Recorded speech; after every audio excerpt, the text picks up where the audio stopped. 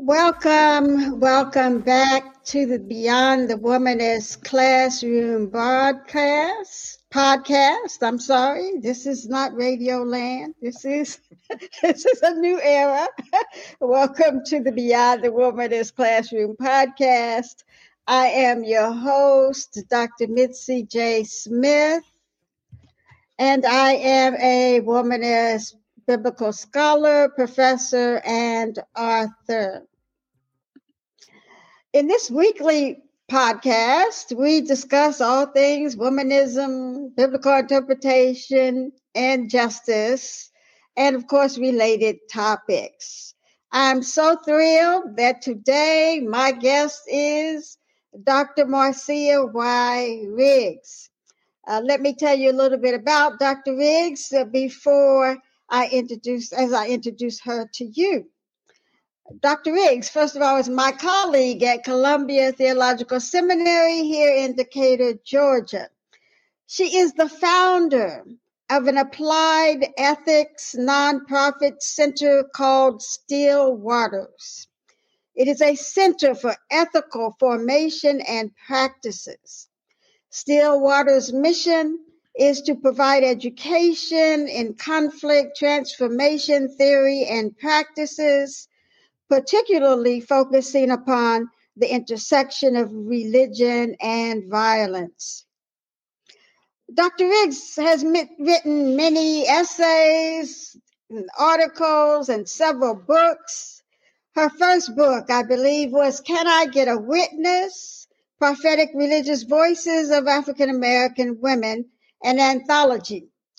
And I remember reading this book at Howard University School of Divinity as an MDiv student.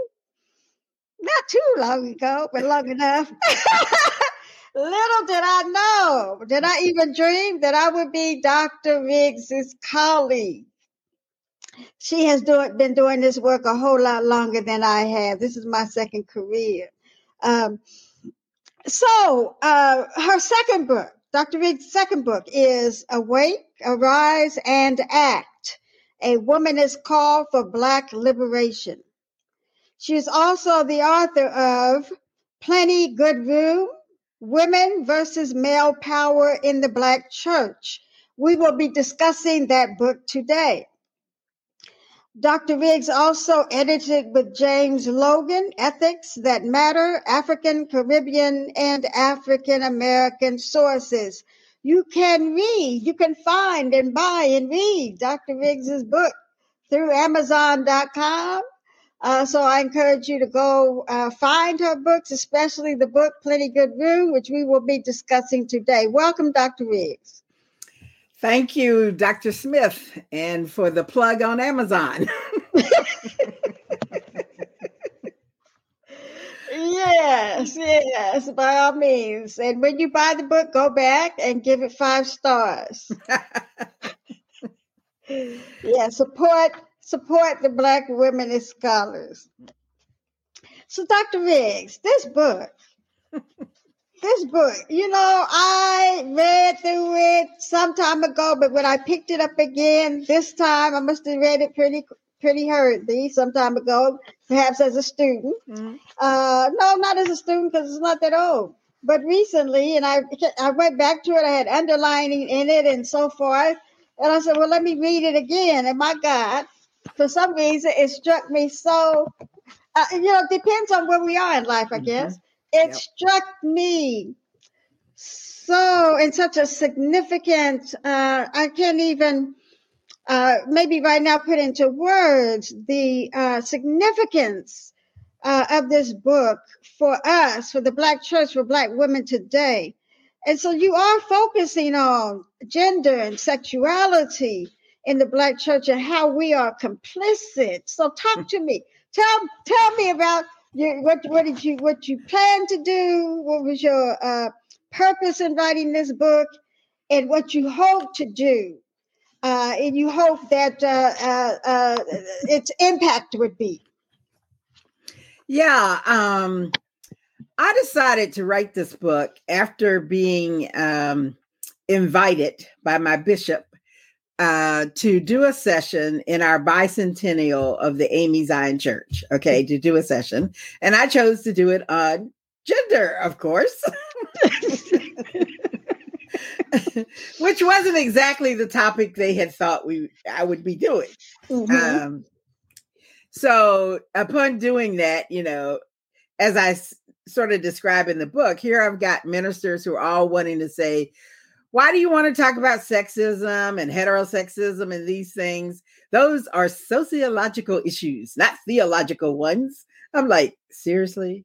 That's where we're going with this? Right. Oh my God. What do they think the church is? I was just like, and so after that battle, I said, okay, I'm going to write a book now. And maybe if I give the church a volume that's not too long, for one thing, so they can't say it was so long, I just couldn't get through it. Mm-hmm. And one that also had both, theoretical framing, but also used case studies. And they were based on the experiences of women, So it wasn't like I was making up this, this is what women described happening. And then the other intent was to make it so that it could also be used, dare I say, in a Bible study type setting. Mm-hmm. Yes. Because it had questions and ways to engage in dialogue, and to also bring cultural pieces into it, like certain movies that I knew people had seen the movies. And so, hoping that would be another way to get into this conversation. So that was the intent. And it was interesting because the response was very mixed, I had some ministers actually call me up and say, oh, I picked up this book. It sort of rattled me some, but did they invite me to come to their churches and do anything? Oh, no. It was, so I was like, okay, I see where this is going. And so it's been a real mixed bag. I mean, it seems to be coming back again for people, and they're wanting to utilize it in classrooms. So I guess things just have to cycle through, sometimes, even if for you, it is very much present and pressing for you, a topic. But and it may be really true that it's pressing in the context you're trying to speak to, but people just aren't ready to hear it. Right. I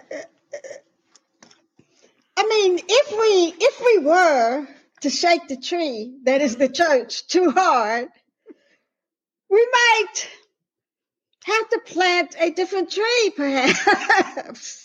Exactly. Right. People don't want to get shook up too much because it means change. It means discontentment with the way things are. And we have to do them differently, right? I mean, this is what slave owners hoped would not happen to us as Black people. Right.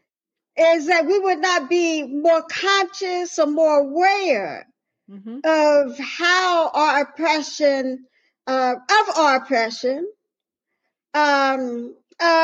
the ways we were oppressed, and how we may release ourselves. Right, exactly. And that's why, I talked about, sort of the 19th century roots of a social mythology of malehood and womanhood, because those social myths are continually, they are rooted in us and in our structures. And if we aren't willing to challenge them, then we can continue to perpetuate the very enslavement of our minds and our bodies and our souls that happened during slavery. Yes. So some of these myths, people may be aware of them, some of them not. Can you give us a synopsis? Right? You need to read the book for yourself. But perhaps start with, it is rattling, not to say it is rattling, particularly when you start with the case study. So perhaps just think about the first case study. Okay. Right? All right. And the way you analyzed, right? Mm-hmm.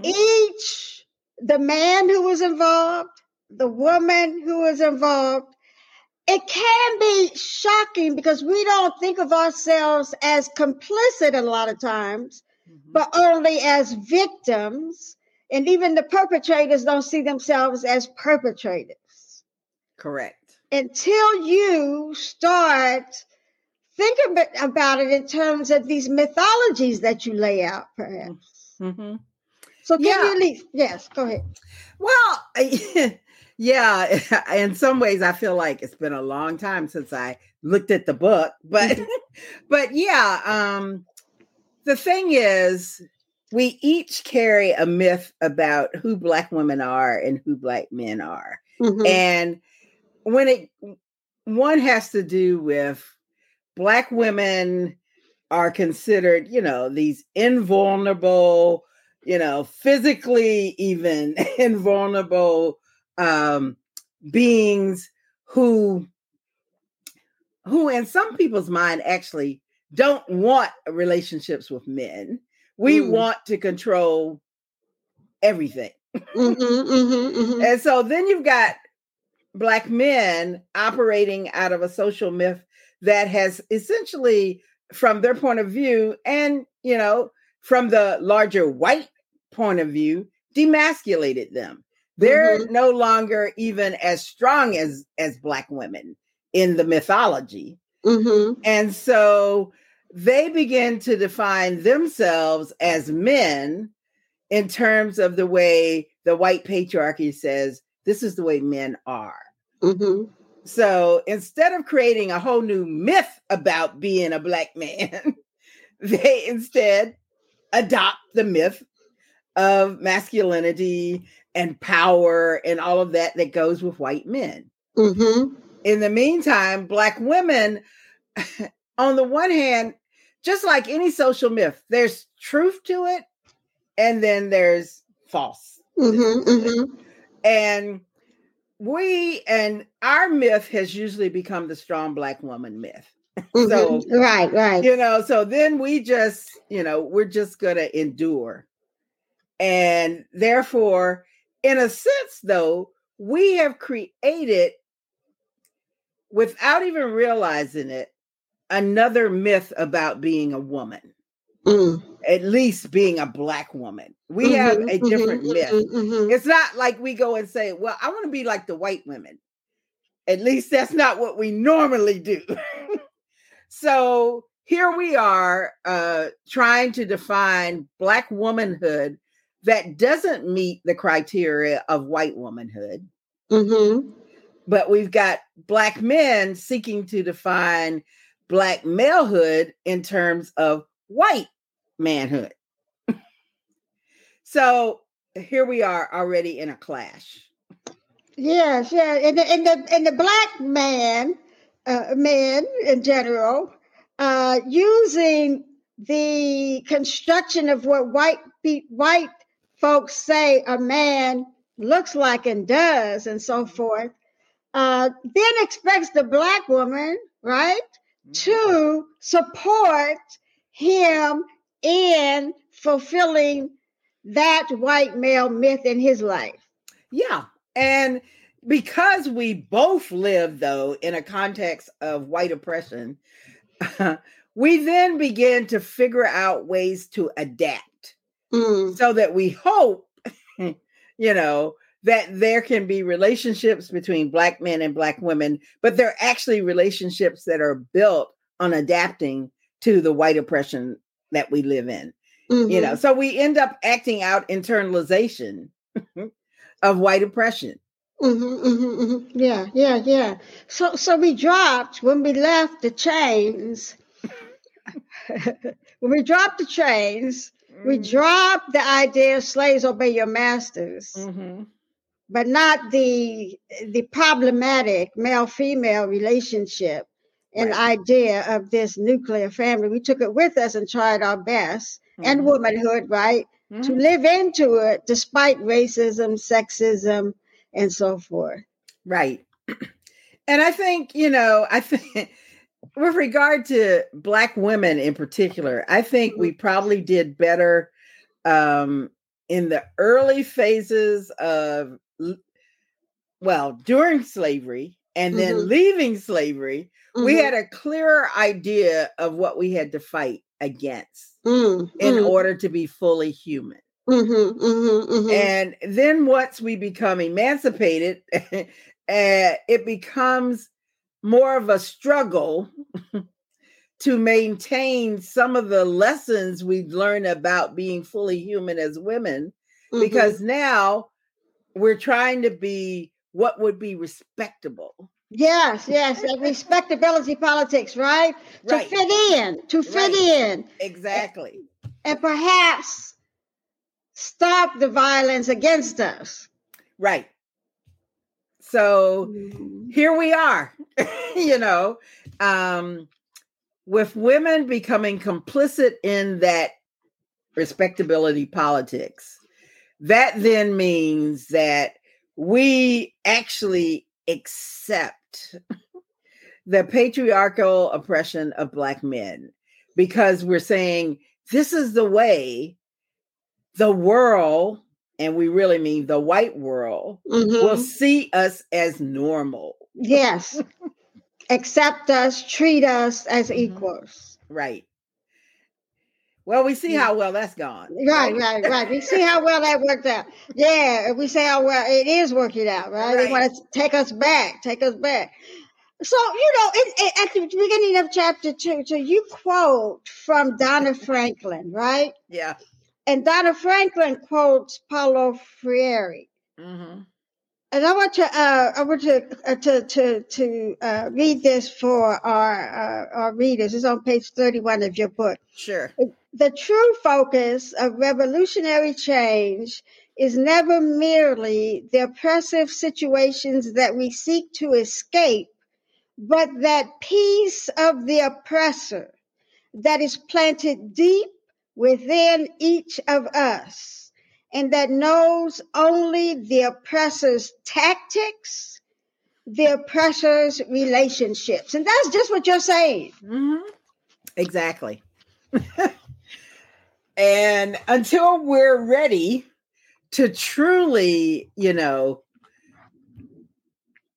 recognize how internalized our oppression is, and begin to say, it's going to be an effort every day to not be complicit with that.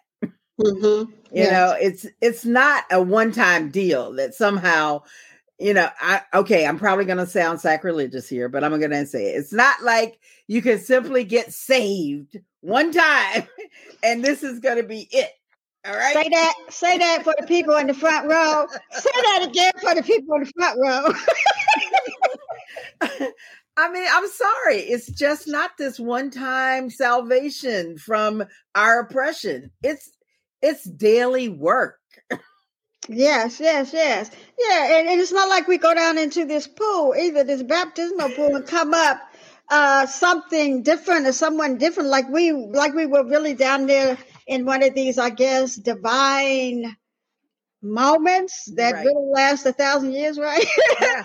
And while we were down there in that water, we had therapy. No, we did not. I mean, yeah, we wish that it happened. But yes. The fact is, we remain human beings, with all the flaws, and therefore, redemption is a process that keeps going on, Yes. Constantly throughout our life. And it has to be strategic. Like when we, at some point we hope it's strategic, right? Yeah. And intentional. Yes. So, this first scenario just sounds like so many women. This sounds like so many women, and so many women in the church, right? Right. I mean, in the average church, let's be honest. Okay. I'm going to be a little sacrilegious here too. Now. Okay. But let's be honest. In the average church where a man is the pastor and is top-down authority, he has more female helpers. Yes. Than, as old folks used to say, he can shake a stick at. Right. So, in this scenario, we have a woman who is under this male pastor, and she has decided she is going to help him in any way she can. And she really is not thinking sexually, but one day he brings up the sexual, right? He says, the Reverend said that we need to experience the gift of God, the gift that God had given men and women through sexuality. And she says, I hadn't planned to go that far. In fact, I really didn't think that he would ask that of me. In what world? Anyway, but when he did, I felt chosen of God. This, and in the margin, I have OMG. This was my pastor, my shepherd, asking me to give something special to him. Something that would help him keep going and giving. OMG. I felt like Mary must have felt. No. When Gabriel gave her the news. No. God has called me to do this. But just like anything God calls you to is never easy. And then, of course, later, when she gets a little jealous over another sister, he, of course, gets angry with her and severs the relationship, so to speak. Right? And then you offer a critique of both, how both, and that can be rattling because the thinking probably is, no, I did the right thing. I gave up all of myself, expecting nothing in return. And so you give a critique through the myth, the social. Tell me, I'm stumbling over your phrase again. The myth of sociology. Did I say that right? The social mythology. Yes, the social mythology. Yes, for some reason I'm having a problem with that. The social mythology, right? How we have been socialized, right, to understand our relationships to each other, right, and to certain people in power. And so you offer a critique of both. And I think what can be rattling for women is, particularly when you start with the woman, right, is, oh no, she didn't do anything wrong. We don't see anything wrong with that behavior. Right. I'm in therapy now. I'm seeing the way I have enabled people in my family, right? Sure. But that's not the first thing we think of. Exactly. How I have been complicit, right? Right. So say a little bit more about that. You do talk about the mythologies of the Jezebel, the Sapphire, the Mammy, the Aunt Jemima, the welfare queen, the Sambo, the Bigger Thomas, the Jack Jackson, the Uncle Toms, right? And of course the Moynihan report and so forth. But yes, and thinking about manhood and womanhood, but you critique both. Yep. Can you say more about that? Sure. I mean, this is exactly why I chose to do this as an ethicist who could talk about the moral agency of each of us. And to put us on this, like I say, moral agency axis where complicity is where we begin. And the quest is to get to accountability and finally to responsibility. But we don't like to examine our complicity because, and I start with women because if we want to be free, then we've got to break that complicity. And that means examining all the ways in which we play into all of the social myths about Black women.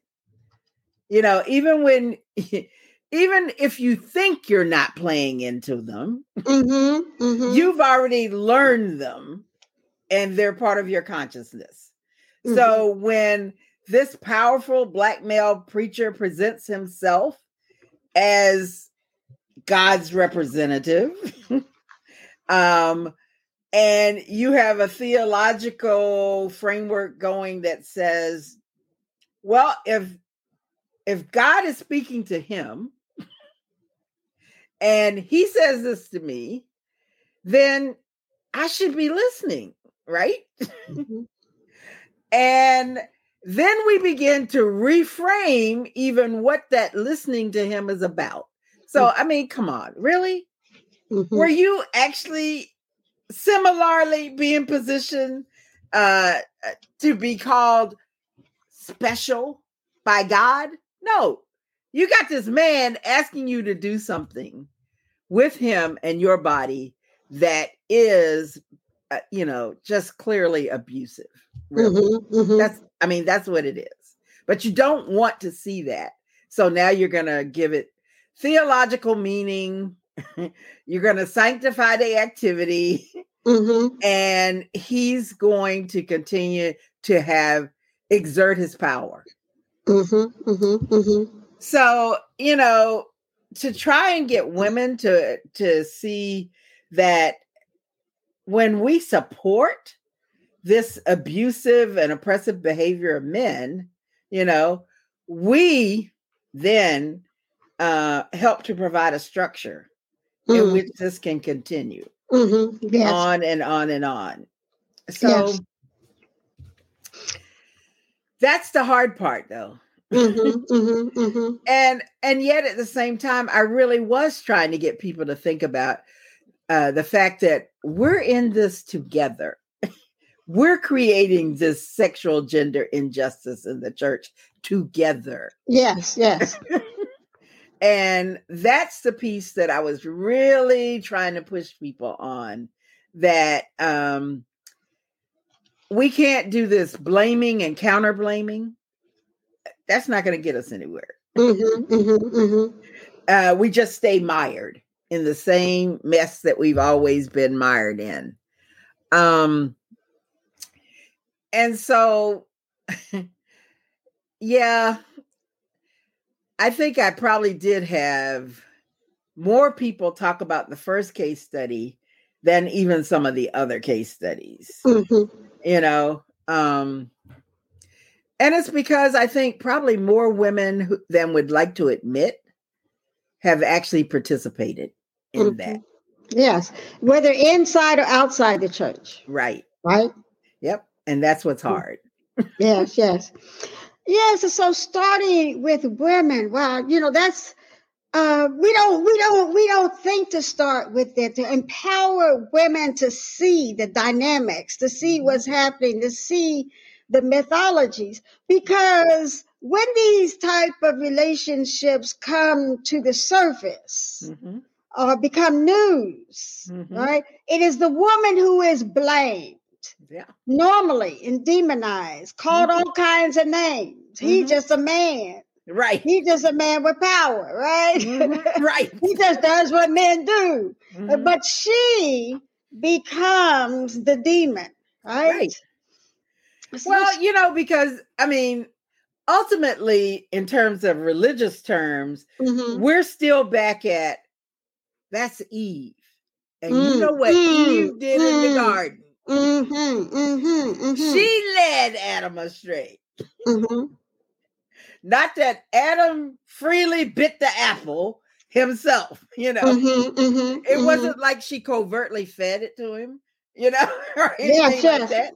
Yeah. So, so we're working with both social sexual myths and theological framing of those social sexual myths in ways that actually oppress us. Yes, yes. Because when you frame them theologically, they become even harder to break. Because like this woman, she thinks she's doing the will of God. This guy is God's agent, messenger, whatever, right? And so it's even harder to break that myth, because it's also one that's reinforced not only by male leadership, but by other women in the church and in our societies, right? Of course. And that's why, like I said, I tried to also stay in my lane and do what this emphasis does in terms of the analysis, so that hopefully women could have enough of an open consciousness to receive the kind of biblical interpretation you do. Because that's the other piece of breaking, the ways that we theologically sanctify all of this abuse and oppression. Yeah. But until they can even see that they're captive to a myth by which they're reading the text, even, it's almost impossible to get them to hear the other interpretation that a womanist biblical scholar like yourself can offer them. So, I love it. So another reason why I love you say start with the women, so we can free ourselves, because the patriarchy is not going to want us free. No, right? Free, and people who benefit from the patriarchy, right? Right. Or who think they do, right? And so I'll start with the women. This is one reason why I remember years ago, this is before my pre-critical days in the church. And I don't remember the name of it, but the first book that Bishop T.D. Jakes came out with, I remember reading his first book. I don't remember the title of it. And so I was like, oh, okay, good. But then when he came out with Woman, Thou Art Loose, that was a book I could not latch on to. And I think partially because of my history of being sexually violated, right? I could not latch on to it. For some reason, I couldn't get through that book. It repelled me, right? And perhaps part of it was a man telling me that he knows how to loose me, and that you can be loose by the word of just another man. Right. That man is Jesus. Yep. And we have been taught that. Well, first of all, there's a problem with we can't see Jesus as fully human. Right. We have deified church councils and their decrees that Jesus must be seen as fully God and fully human. And so we can't break even Jesus. If we can't break Jesus away from his complicity in patriarchy. Yep. And yet there are ways that in that incredible book called the Bible and in the New Testament, there are contradictory messages about who that Jesus is. And so that Jesus sometimes shows up in, opposition to what would be considered the traditional way to be in relationship with women. But we kind of slide over that.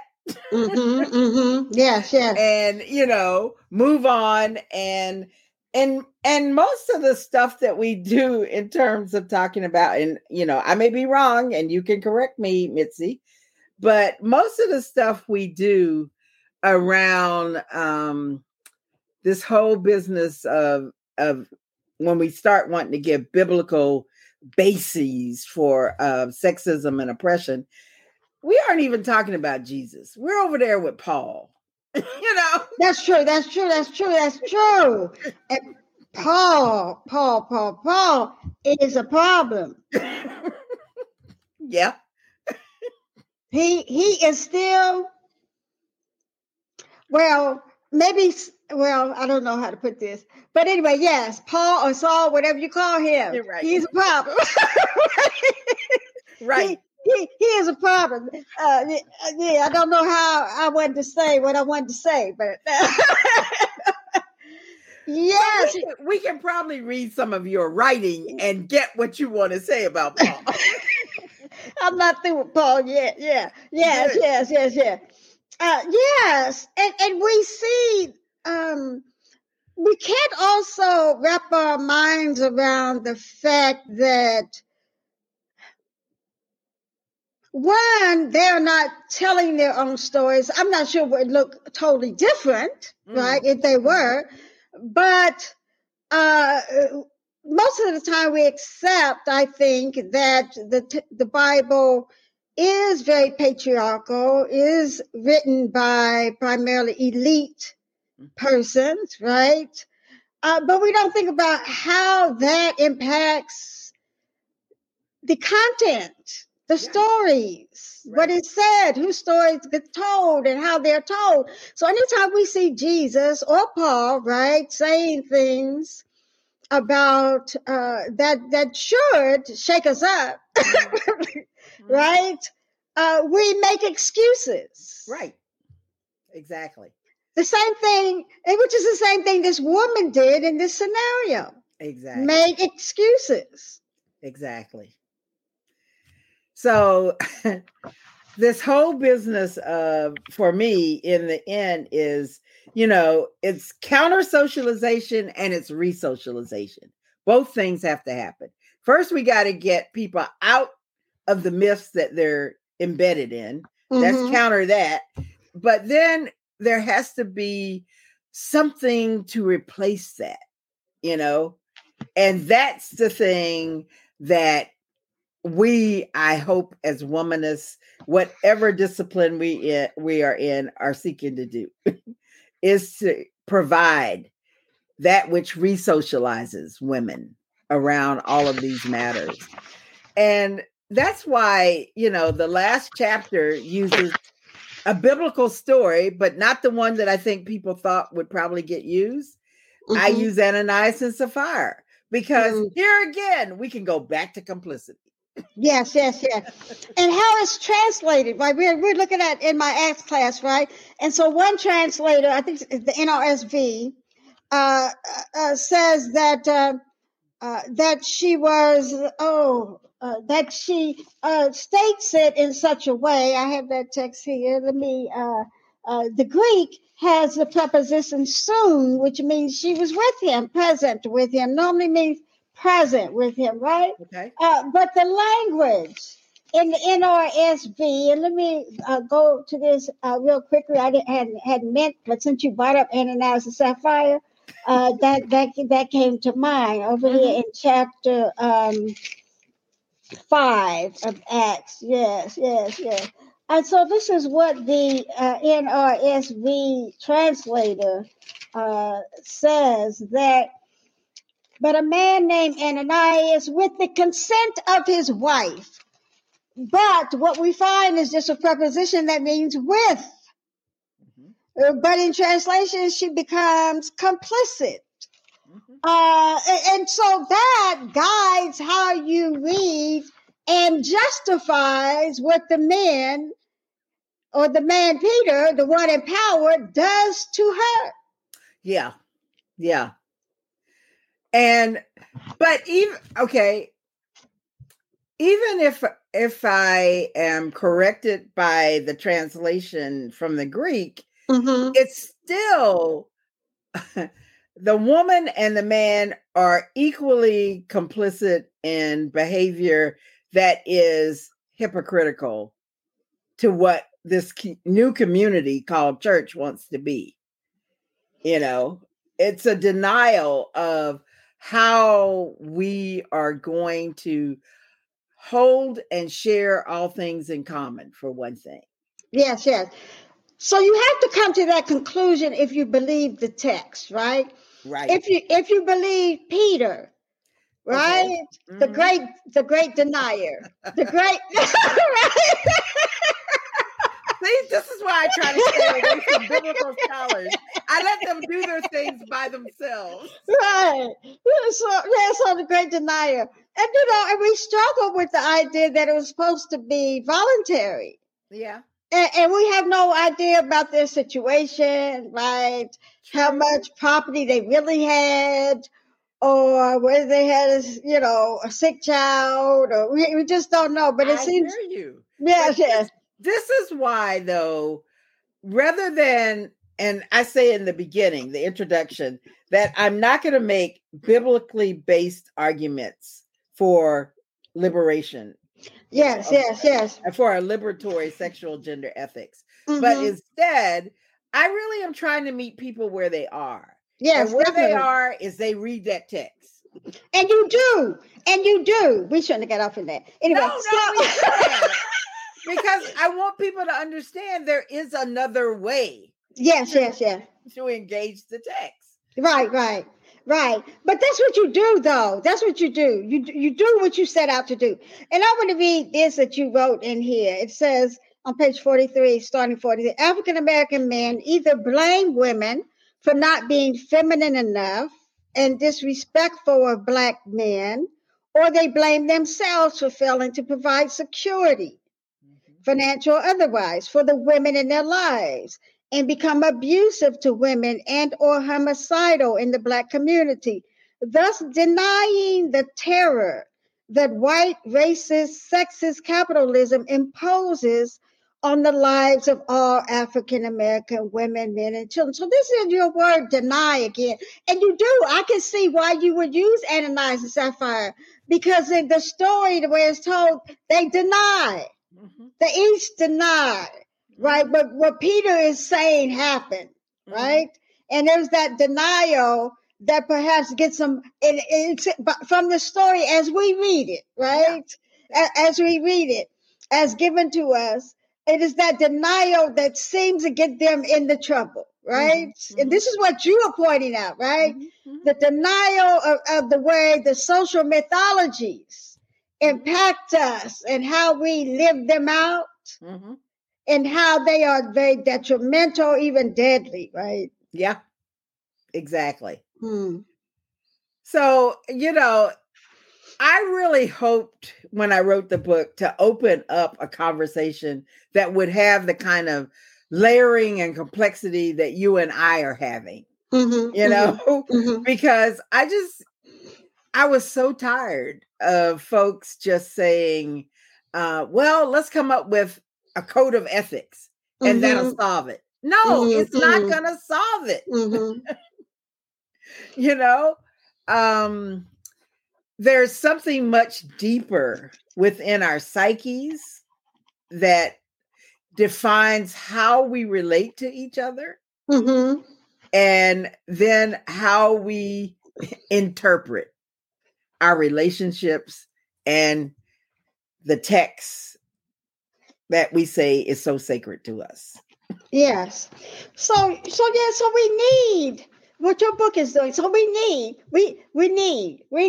individual therapy, y'all. I know the therapists that can help us are far and few between and expensive, but I think you are calling us to collective construction of new ethics, right? Yeah. Yep. And you quote Elizabeth Wyatt here, right? Mm-hmm. Yes, in Stolen Women, Reclaiming Our Sexuality, Taking Back Our Lives.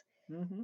To the degree that we, African American women, allow our sexual self-image to be defined by others, we will remain as our ancestors were.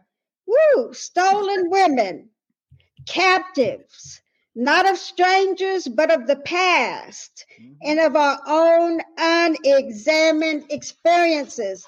And you are calling us to examine these experiences. Yep. That's the hard part. Yes. And you further, and these are your words on 45, which I also have wow. So these are your words. Under the conditions of slavery, women survived assault upon their sexual selves through psychological adaptation. The first adaptive behavior was to learn to behave one way, even if you felt another. Mm-hmm. Oh, let me repeat that. The first adaptive behavior, these are Dr. Marcia Riggs' words, was to learn to behave one way, even if you felt another. My God. The second was not to discuss the kind of abuse that you were experiencing. Right.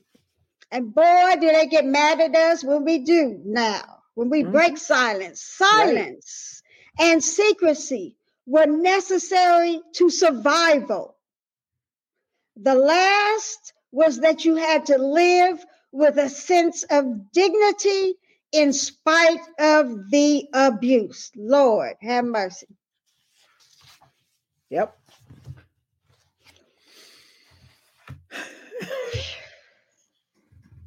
Now you see why it didn't become a popular book. Okay. It needs to be if we are to break loose. Yeah.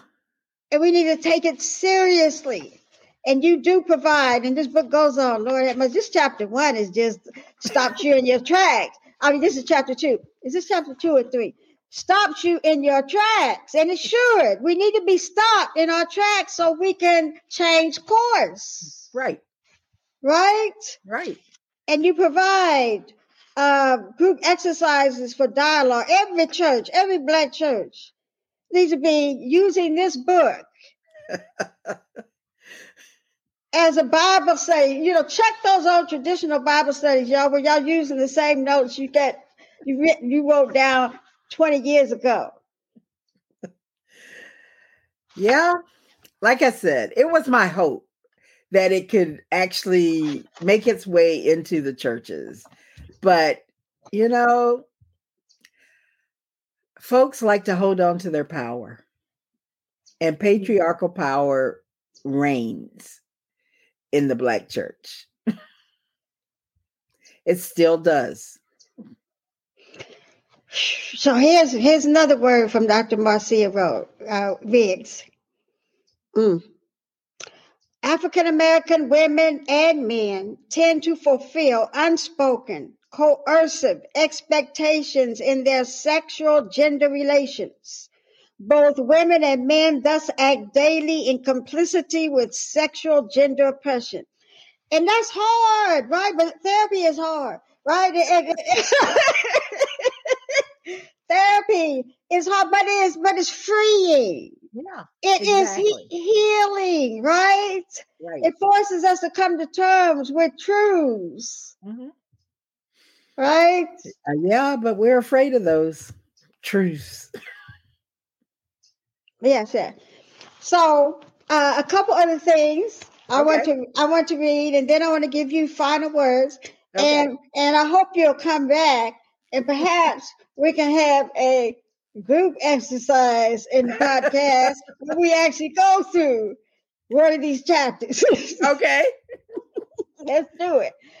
In sum, Dr. Marcia Riggs writes, the sexual gender relations of African American women and men are mostly reactive rather than creative responses to, and you said this in the beginning of our conversation, we are mostly reactive rather than creative responses to racist, sexist, capitalist oppression under which all of us labor. She says, I am suggesting that when African American women and men live captive to white, racist, patriarchal, capitalist norms for manhood and womanhood, their sexual gender relations sustain white, racist, patriarchal, capitalist oppression as well as perpetuate sexual gender oppression within the African American community. And I got a big star up there.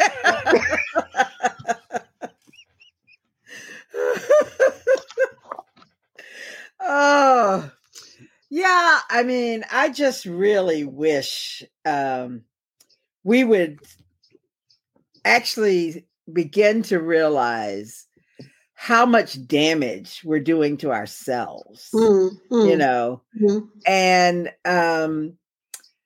begin to be willing to honestly sometimes even step away from the Bible long enough. Yes. To have a conversation about what's actually happening between us. So like I said, I wrote an essay in the African American Theology, whatever handbook, where I say I'm revisiting Plenty Good Room at the book. And I went back to look at that article and I do revisit it, but I'm not changing really my emphasis. In there, because one of the things I say is you want to talk about Black churches are concerned with social justice and, economic justice in the world. But if you're in there, if this is a place where women are being oppressed, then, really, you're going to be out there doing justice in the world? No, I'm sorry.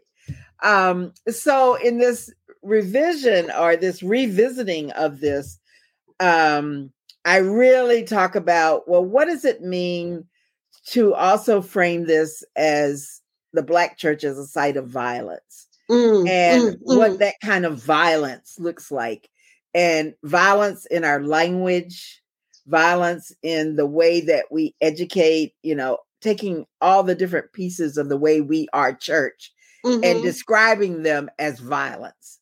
And then finally, coming up with a kind of ethical matrix where we shift from thinking about solely the Black church is concerned with Black liberation. I'm not saying get rid of that, but the Black church is first concerned with how we understand God's justice and its claim upon us to be liberative of one another. And so we almost have to take the doctor's first line of the Hippocratic Oath: do no harm. Yes. Now I might get in trouble for this. Go ahead. But when we think, we use the Exodus as has become paradigmatic, right? That just by bringing those people out of Egypt, that's a whole nother problem right there. They were Egypt. They were Egypt too. You don't say Egypt you don't say Egypt 400 years and not be Egypt too. Right. So bringing these people out of Egypt. And Egypt was Israelites, right? They all just mixed together. So they, I don't know how you separate the two so much, except for power, right? So you bring them out, you liberate them. So it doesn't mean that just because you have been liberated geographically, right? That you were somehow a perfect people in your enslavement. Right. That because you become out, all of a sudden you are a perfect people. And to compare yourself with your enslavers versus what ways am I like? Right. My enslavers, right? Because you took on a whole lot of stuff from those enslavers. In what ways? And I also like that which was not so good about my people before I was enslaved. Yep, exactly. Right. And people are all upset about the woman king, but it's talking about how the Dahomey and some African tribes were complicit in enslavement. That is truth. Yeah, that is true. And so, what we did was not the same as what the Europeans did. Right. But we weren't perfect. No people can be perfect. No person can be perfect, right? But what is it? But it's not an excuse for our own injustice. Right. Not an excuse.